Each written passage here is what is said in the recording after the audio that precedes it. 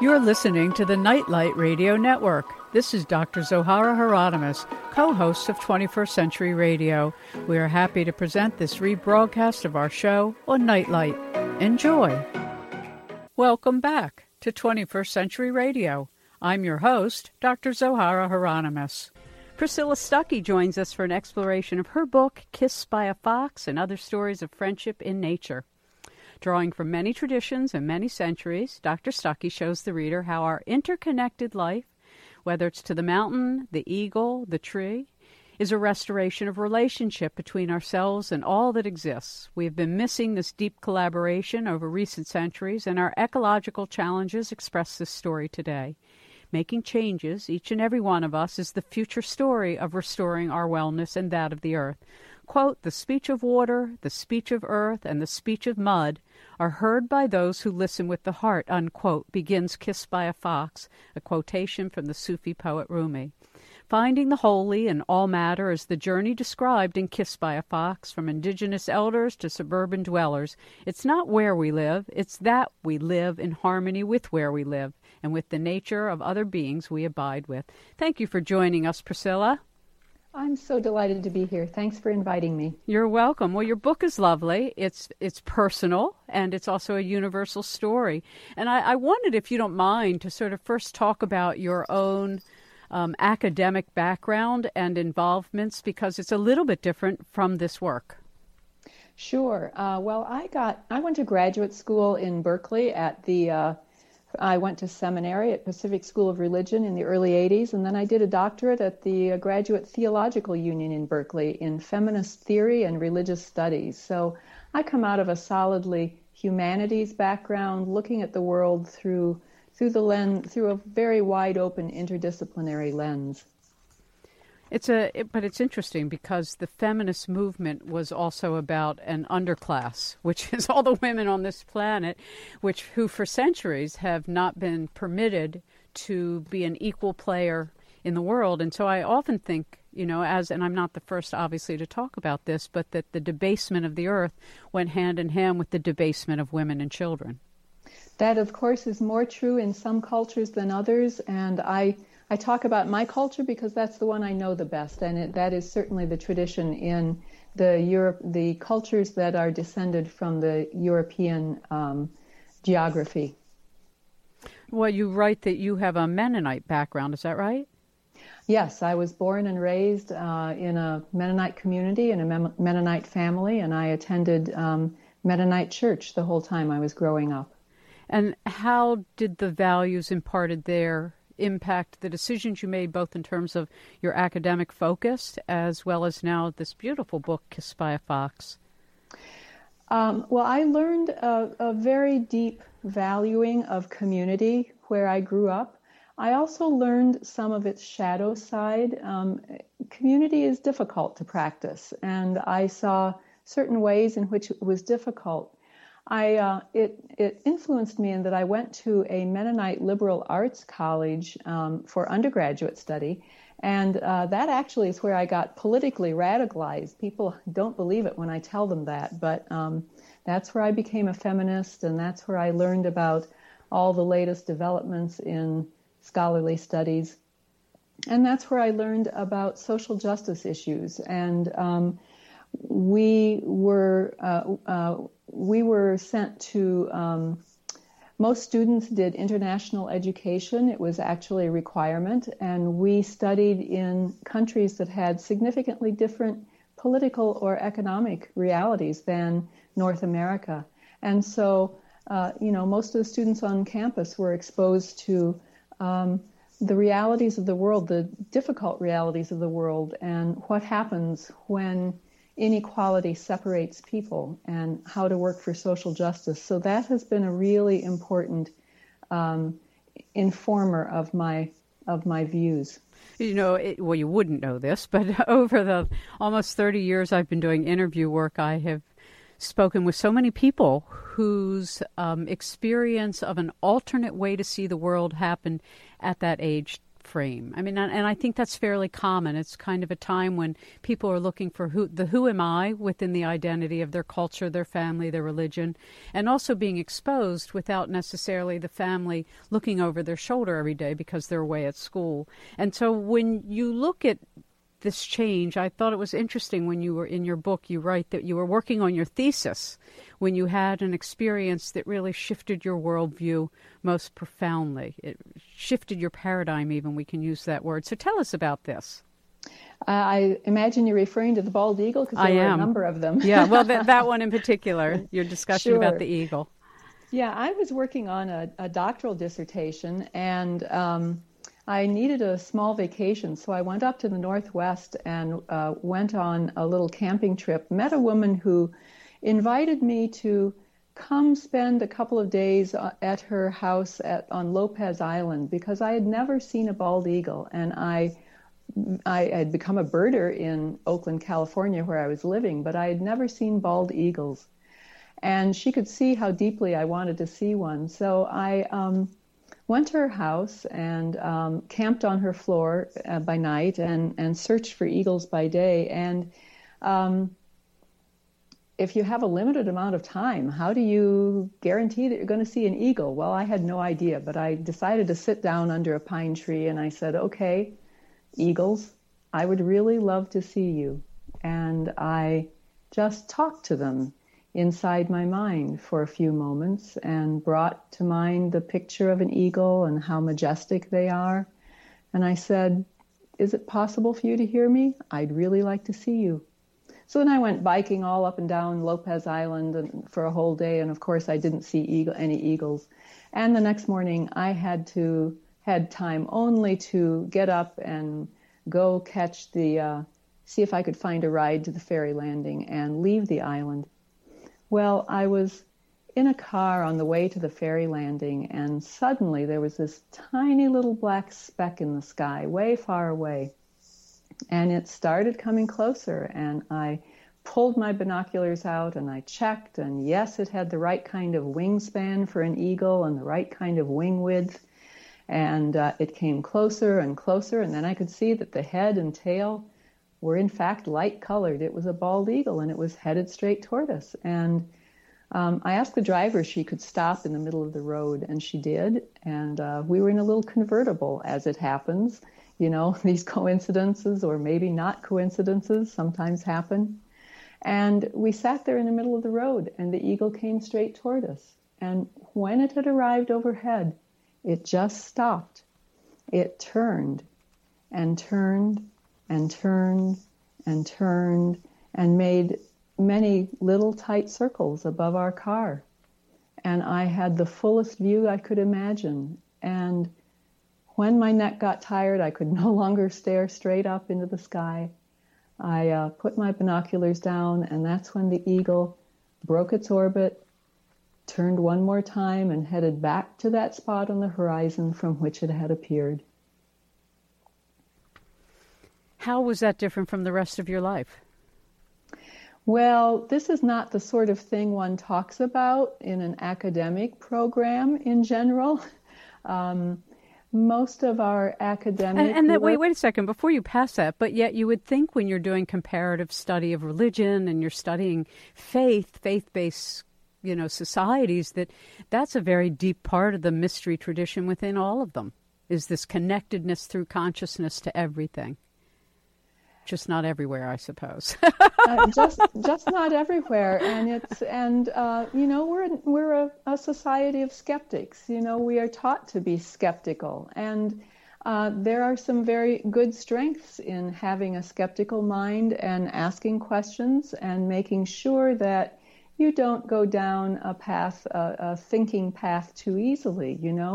There are real good reasons for making sure something is real in the world instead of just, believing whatever you want to believe or believing everything you see. So I think it's a good idea to be reasonably skeptic. At the same time, there really wasn't a lot of space in my own faith tradition, which was Christianity, and in most Western religions, in general, there wasn't a lot of space for really practicing communion with Earth.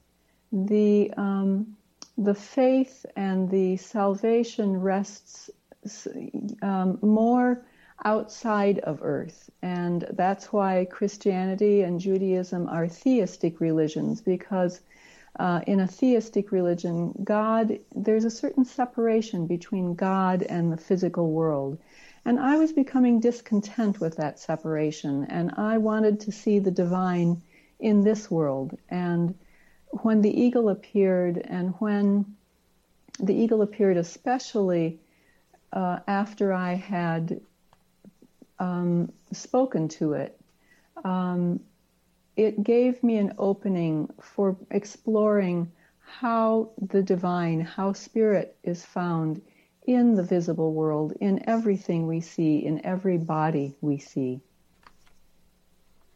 You make an interesting statement about animism and sort of the misunderstanding of what that is, but it really is a very honorable and integral way of being in relationship to the world. Can you talk about that for a minute?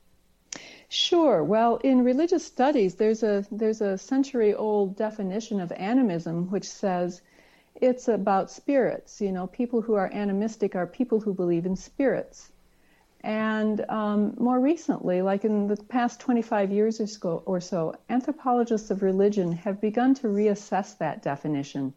And they've begun to listen more closely to animistic people, such as the Ojibwe of northern North America, which is where the anthropologist whose work this draws on, where he was working as an anthropologist, was among the Ojibwe. And he listened more closely to them, and he thought, they're not talking about spirits per se. It's not like the division between the material world and a non-material spiritual world. That's not like the major division in their thinking. It runs more along the lines of personhood. So he started talking about animists as those who see personhood in the beings around us.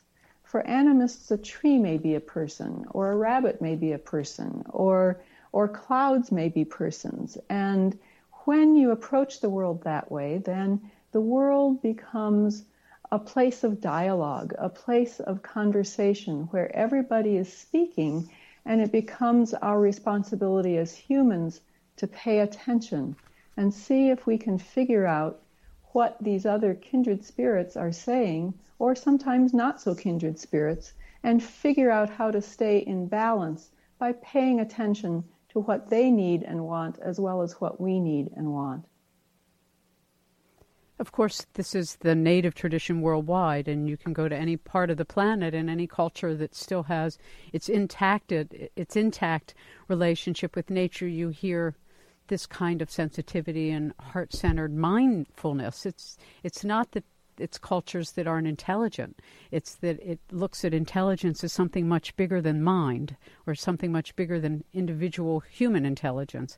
Exactly, something much bigger than the human mind. There are many kinds of intelligence spread throughout the various species. They each have their own kind of intelligence, and the smarter we are, the more we'll pay attention. Exactly. And I think that's the beauty of listening to the elders speak in the traditions of the world, which has been an interest and passion of mine, of seeing how all these different traditions ultimately teach the same thing about unity consciousness and about reverence, that each of us is just one little part of this much bigger reverent field that we encounter all of the time. When you got sick, you write, your book is a very personal book, by the way. It's interesting because from the cover and the title, you think it's just going to be a lot of stories about animals, but it's really a beautiful memoir about your own relationship to nature and your own relationship to others and the loss of others, whether they were humans in your life or animals in your life. When you got sick, how did your illness really affect your opening? Because it does for most of us. I know it did for me. Yes, indeed it did. I was in my early 30s, and I contracted a chronic illness, chronic fatigue syndrome. And it had a lot of neurological symptoms. So I lost the person I knew to be me. My abilities to do the various things went away until in some of my worst times, I couldn't even comprehend reading. And I mean, I've been a reader since I was a very small child. So I had to give up piece by piece the ingredients I knew to be me. And from that place of complete vulnerability, I began to, and because Western medicine didn't exactly help, I tried some of the avenues that are recommended for chronic fatigue syndrome, and nothing really helped. And I was desperate to get well, and so I started looking further.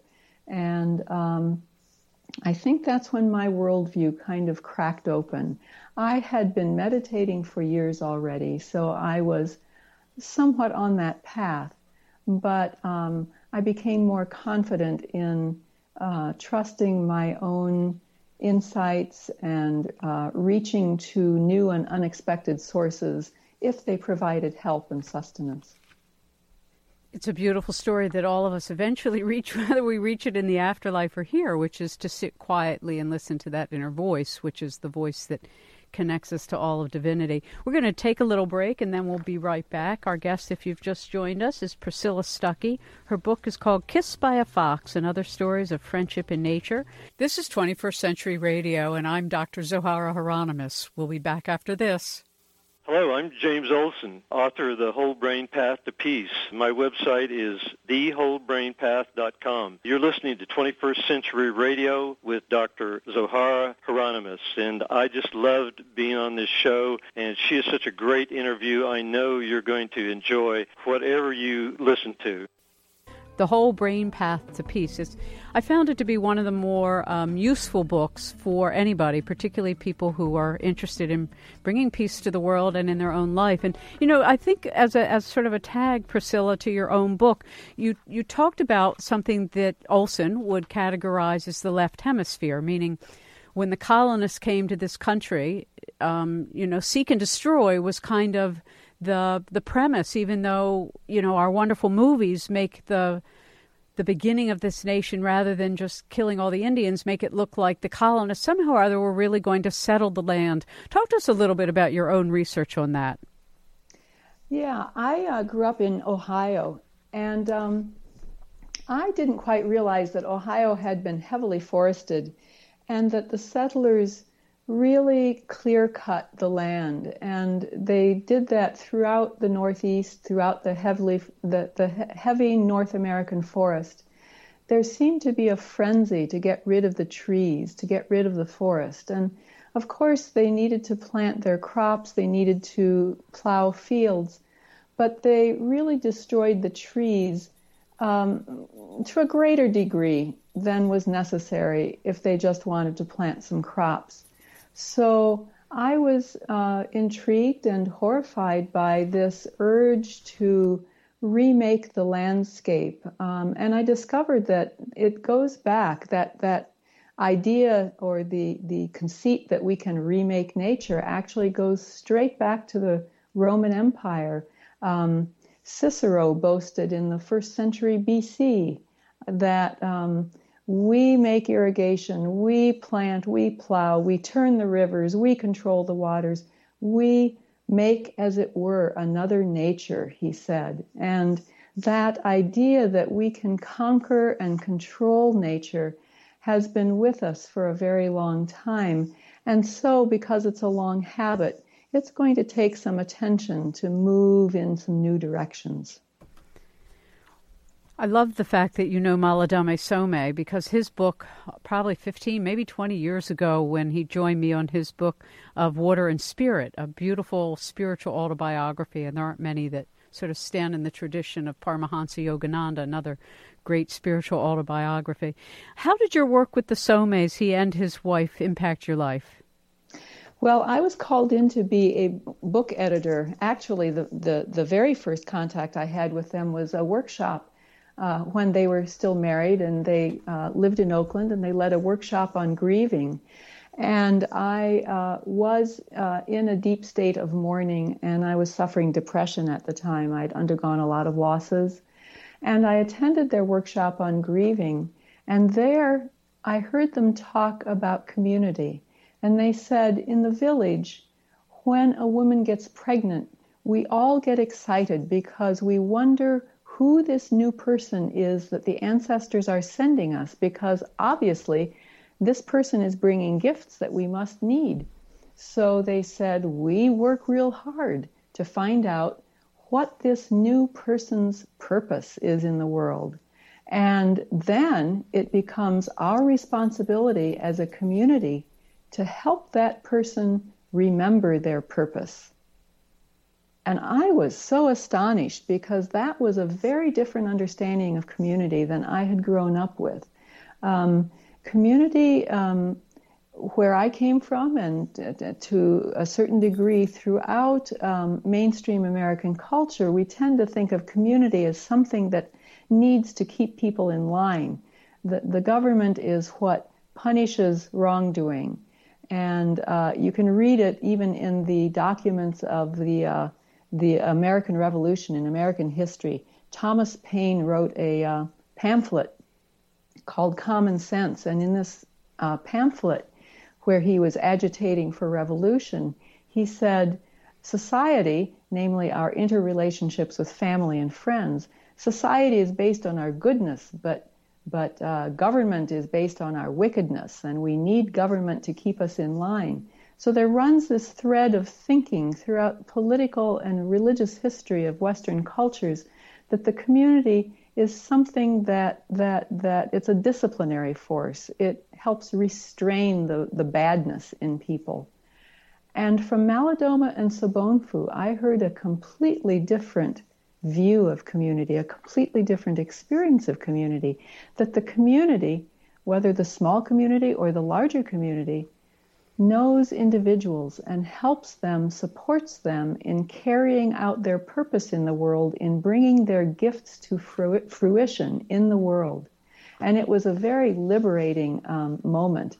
And then later, I've been a book editor for years, I got called in to help Malidoma to edit the book that he was working on next after Of Water and the Spirit, and it became the book, let me see if I remember the title, the Community Rich, I'm sorry, I'm blanking on the title. But as an editor, one thing an editor does is get inside the head of the writer. So as I worked at that process of getting inside what Malidoma was saying, I found those ideas that came from his village, I found them taking root in me. It was a really wonderful experience.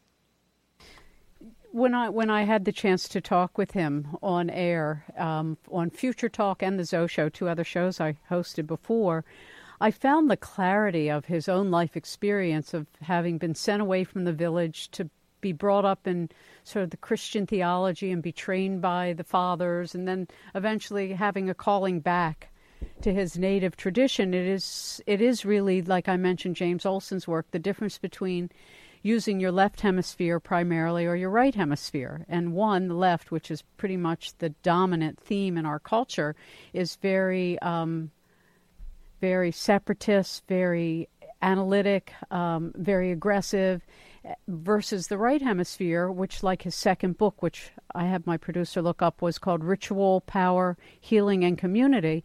That's really a very right hemispheric, very feminine approach to being in the world. And James Olson's thesis and his whole perspective is that we really need to bring them together. It's not like just having a right hemisphere of being intuitive and artistic and creative and integrative will work if you don't also have the analytic, the self-preserving, the part that defends what's holy. And so when you look at your own work about defending what's holy, that's sort of what I think about your work. I love that you told the short story of a 1920s forester, Adolf Leopold, was it? Aldo Leopold? Yeah. Mm-hmm. Would you share a little bit about that? Because I thought it was I loved the way you wove so many beautiful historic truths into your own journey. Well, Aldo Leopold was a forester back in the 1920s and 30s, and the famous story about him that he told near the end of his life was that he was a hunter, and he was hunting in the canyon country of Arizona, and he shot a wolf down at the bottom of this canyon by the river. And he scrambled down the rim of the canyon and came upon her to find she was dying. And he went closer, and she grabbed the butt of his rifle and fought with her last ounce of life. And he said when she died, he saw the green fire die in her eyes. And it became, late in his life, he looked to that experience as the start of his change. Aldo Leopold eventually became a person who taught the whole forestry community, the whole discipline of forestry. Now, if you go to forestry school and ecological school, you will learn what Aldo Leopold taught, which is that we are one humming community. An ecosystem is a community, and you need to watch out for all its parts. And we can't just think we can manipulate one piece of it and kill off the wolves so that we'll have more deer to hunt, which is what he thought at the beginning of his life. And at the end of his life, he came to understand that every piece of the ecosystem, every member of the eco-community is precious and makes a contribution, even if we don't understand it. He advocated for not trying to destroy something unless we can understand it. When you look at your own life, and the title of your book is Kissed by a Fox, how did your fox encounter change you? And tell our audience a little bit about this. Well, I was in the middle of these difficult years of depression and grieving. I found it a little difficult to talk to people, so I started volunteering at a wildlife rehab center in the Bay Area. And most of the time I was feeding baby birds, which was something I just loved doing, and I still love doing it, although I haven't done much of it recently. But I worked there one winter after the baby birds were all grown and fledged, and so one of the jobs that winter was to give the mammals, the resident mammals, the coyotes and the fox, their dinner. And so I would take out their dinner bowls, and Rudy, the red fox, was a very friendly character. I wouldn't say very friendly in the usual sense. He was friendly once you knew him. These were animals that were in this wildlife center because they had been injured? They had been injured or orphaned and couldn't be released for one reason or another, and there had been a space at the wildlife center to take them in. So they were long-term residents, so we knew them. They were in outdoor enclosures during the day. We brought them into nighttime enclosures at night. And so it was my job to bring Rudy in to his nighttime enclosure, lock him in, give him his food bowl. And I decided to do something extra. I decided to make friends with him because he was a really sweet character. So I would crouch on the floor next to his bowl, and week by week I would crouch a little closer, and one night he circled around me, slowly sniffing me, and then when he got back around to the front of me, he stared at my face, and then he lifted one paw and put it on my knee on the ground and raised himself vertically and stared directly into my eyes, right in front of my face. And of course I was frightened because these are still wild animals, even though they've been residents for a long time. And I wondered what he was going to do next. Well, he opened his jaw, stretched out his tongue, and started licking the inside of my mouth.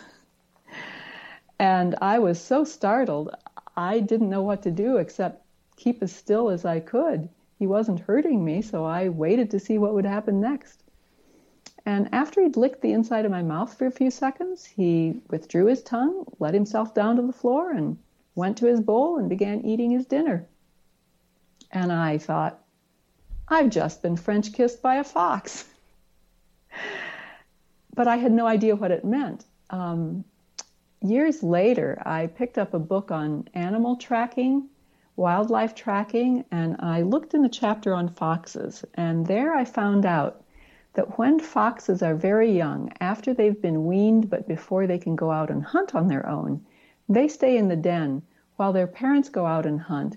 Their parents find food, they eat some of the food, they begin to digest it, and then they come back to the cave or the den. And when they arrive, the baby foxes come out and they start licking the parents' mouths, and that lets them know what's for dinner, and it stimulates the parents to regurgitate the food and feed them. So I found out he wasn't kissing me after all. He was really checking the menu. We're going to take a brief break, then we'll be back with our guest, Dr. Priscilla Stuckey. You can find her at her website, Priscilla, Priscilla, Stuckey, Stuckey.com. Thanks for listening. We'll be right back. This is Matt Roney with the Earth Policy Institute, www.earth-policy.org, and you're listening to 21st Century Radio with Dr. Zohara Hieronimus. So, Priscilla, one of the things that you wrote I thought very important to share was your discussion of contacting the will of a place, like a canyon or a mountain or a pond or a stream or a tree. Talk to us a little bit about your own experience with this and what you mean by it. Well, it started with a creek that ran through my property in Oakland, California, in the Oakland Hills. And to me, it always starts with love. I loved the creek, and there was a little street that ran along the creek, and the neighbors used to walk their dogs up and down the creek, and it was a sanctuary from the noise of the urban, and the noise and the pollution of the urban area. And so when we pay attention closely, when we love a place that closely, that well and that deeply, it can speak to you. And so our little canyon with its sanctuary of a street was threatened by development. And so I ended up being part of a group and helping to lead a group that started a land trust to preserve the creek from development and preserve this walkway, this sanctuary, this little piece of a park, so that neighbors and bikers and anyone who wanted could enjoy the peacefulness that was there. Now, contacting the will of a place, I felt that that place was helping us. I felt that it wasn't just human beings acting on behalf of a place. The creek really wanted to be preserved. There were ways in which we received breaks at the timeliest of moments. We received miracles of gifts of parcels that helped the land trust get on the map. There was something bigger going on than just these few people trying to, frantically scrabbling to raise money. Something bigger was going on. And if you love a place, if you pay attention to a place, I think you can find that heart of a place and know what needs to be done. And that's true whether it's your backyard or the little area around a garden apartment that is shared. And it's really a beautiful truth, which is why we don't have to go anywhere to change the world. We have to pay more attention to where we are in the world. And it all starts with love, doesn't it? You don't have to go out in the wilderness to love nature. You can love the tree beside the urban sidewalk. I mean, most of the book takes place when I was an urban dweller. So it's less about wilderness and more about loving the beings who are nearby. And I think it's also having reverence for the wild within us. You know, we the cemetery-grade lawn syndrome that has really sort of polluted so much of suburban watershed through the chemicals and the lawn care is really an illness. I mean, I've always felt that way. We have some grass, but we have mostly woods. But I've never understood this drive to poison, your own lawn so that the birds and the rabbits and the dogs and the cats and everybody else gets sick too. I've just never understood it. But that's why I call it cemetery grade lawn care, because it's really what you see when you go to a cemetery. versus, as people will tell you, and as the guests on the show have said, have some rain gardens, plant the bushes that the bees like, plant things for the butterflies.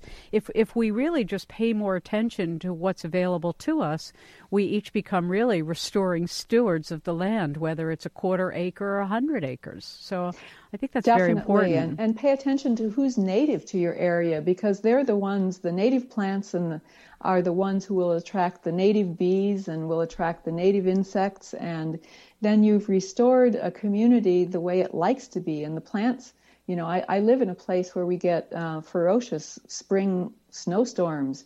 But the native plants know how to deal with that because they evolved. They grew up in that climate, and so they know how to, they adapted strategies to deal with spring snowstorms. The tulips and the roses are kind of goners sometimes, but the native wildflowers, they thrive in spring snowstorms. One of the things I found interesting about your book, Priscilla, Kissed by a Fox, is that throughout this memoir you include your dreams. Why did you feel including your dreams is part of this story? Well, listening in all its dimensions, I think, has been an important part of my life for a long time.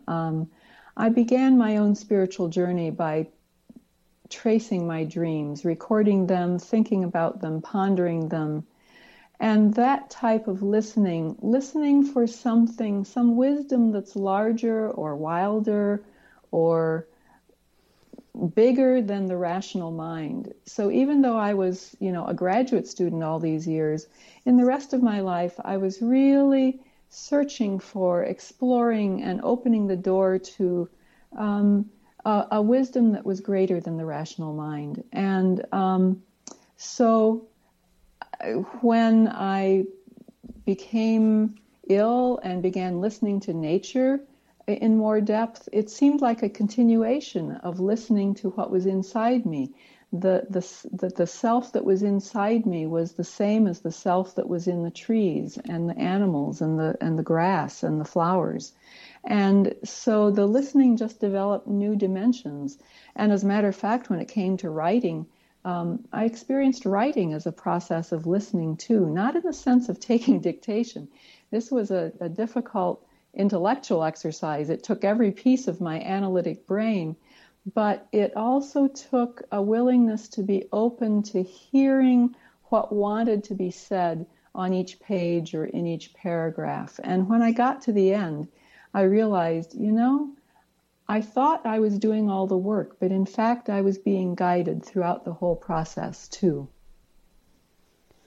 When you look at all of the different kind of directions your life has taken you, whether it's working with these animals or studying religion, writing books, teaching others, how would you describe your purpose now?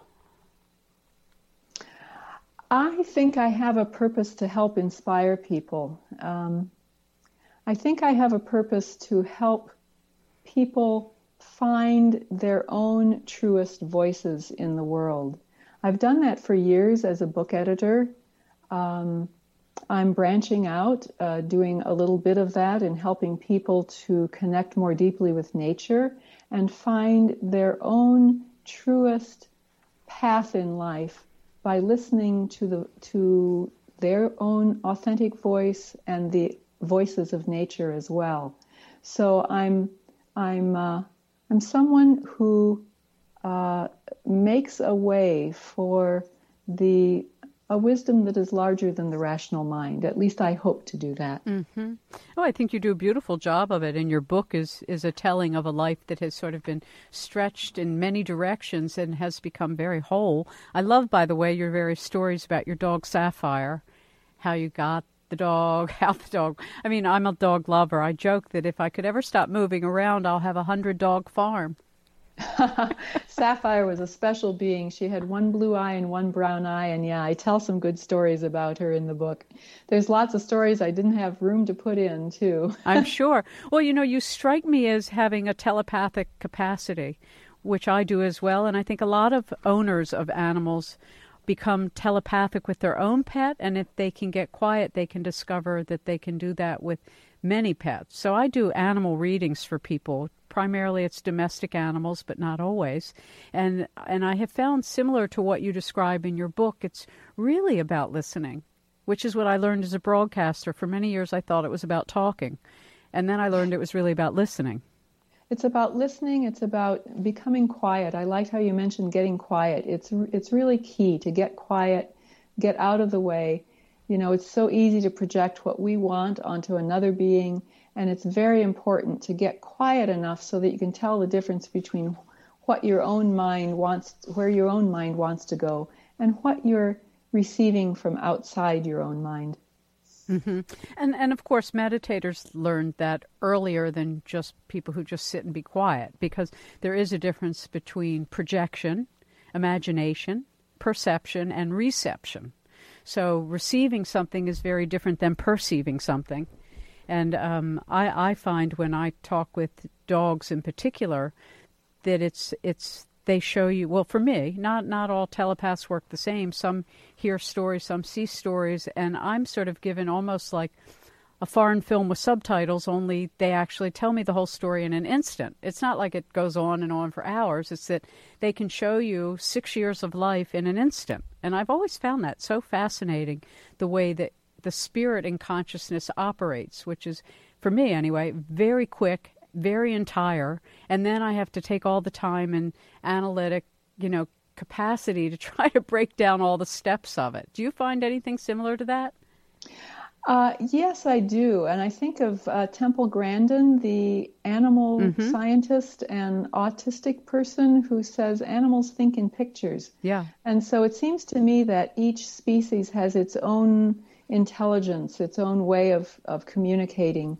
And I also want to call attention to how important it is to start with empathy, to start with love. Mm-hmm. I had a teacher who talked about speaking with your animal as the process of opening the doors of the heart. And it really requires that kind of heart openness to be available to what someone else needs and what someone else wants to say. The interesting part for me over the years, whether it's with animals in the woods or animals that live in our household, is that they are direct in the way you're saying. I mean, I remember this feral dog that I found that came out of the woods, and I kept calling her Bella. She was a beautiful, lean dog who was obviously a stray and didn't want to be caught, but I started feeding her at night. And then one day I was in the woods, and she ran up to me, kissed me, turned around, ran away, and I never saw her again. And it was a very similar kind of just an understanding that this wasn't a feral dog that wanted to become a domestic dog. This was a dog that lived in the woods, and this is what this dog did. And there's always this human part that, I need to heal it and hold it and keep it and make it part of our little tribe. And I think people who work in wildlife in general will tell you the best we can do is to provide for them, but let them be who and what they are. Yeah, there's a big difference between sentimentalizing wild animals and loving them. Mm-hmm. We don't want to turn them into our little creatures. They are not. And part of what's so important about listening and being still in their presence is so that we can perceive who they are in the world rather than just projecting what we want them to be. And I think that's true just about all our activities in the world. And I think for those of us who are real nature lovers and have grown up that way, and it seems most of my guests had a rich relationship in their youth with nature, and it has carried out throughout their life activity, is that it's really learning about listening. It is, isn't it? Mm-hmm. Being quiet, listening, and there's a great deal of communion to be found in the world. The world is a friendlier place than I thought before I began this journey. Any closing words you want to share with us? Any advice you have for those in the audience who say, well, I love nature, but I don't know what to do for it? Pay attention to your own yard. Pay attention to the people in your house. Human beings are part of nature too. And if we practice opening our hearts to the ones we love, if we practice opening our hearts to the people we meet, there's a lot of richness to be found in life, and it comes back down to love, I think. Loving and listening. Listening is a form of love, isn't it?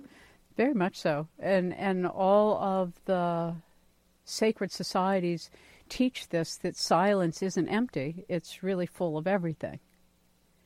It's a lovely picture. Yeah, and I have found it to be true. We just live in a very noisy culture with just a lot of noise all of the time, and a lot of people are very unfamiliar with silence and are afraid of silence, particularly our young society, growing up with their twittering and their flittering and their whatever else it all is. Yeah, we're restricting our listening to human voices, and what I'd like to encourage people to do is to expand our listening instead of restricting it. Expand it to the beings who are less like us and who have very important roles to play in the world. Amen to all of that. Priscilla Stuckey, thank you so much for being our guest. You can find more online at Priscilla, Priscilla, Stuckey, Stuckey.com. Her book, Kissed by a Fox and Other Stories of Friendship in Nature, a Counterpoint 2012 release.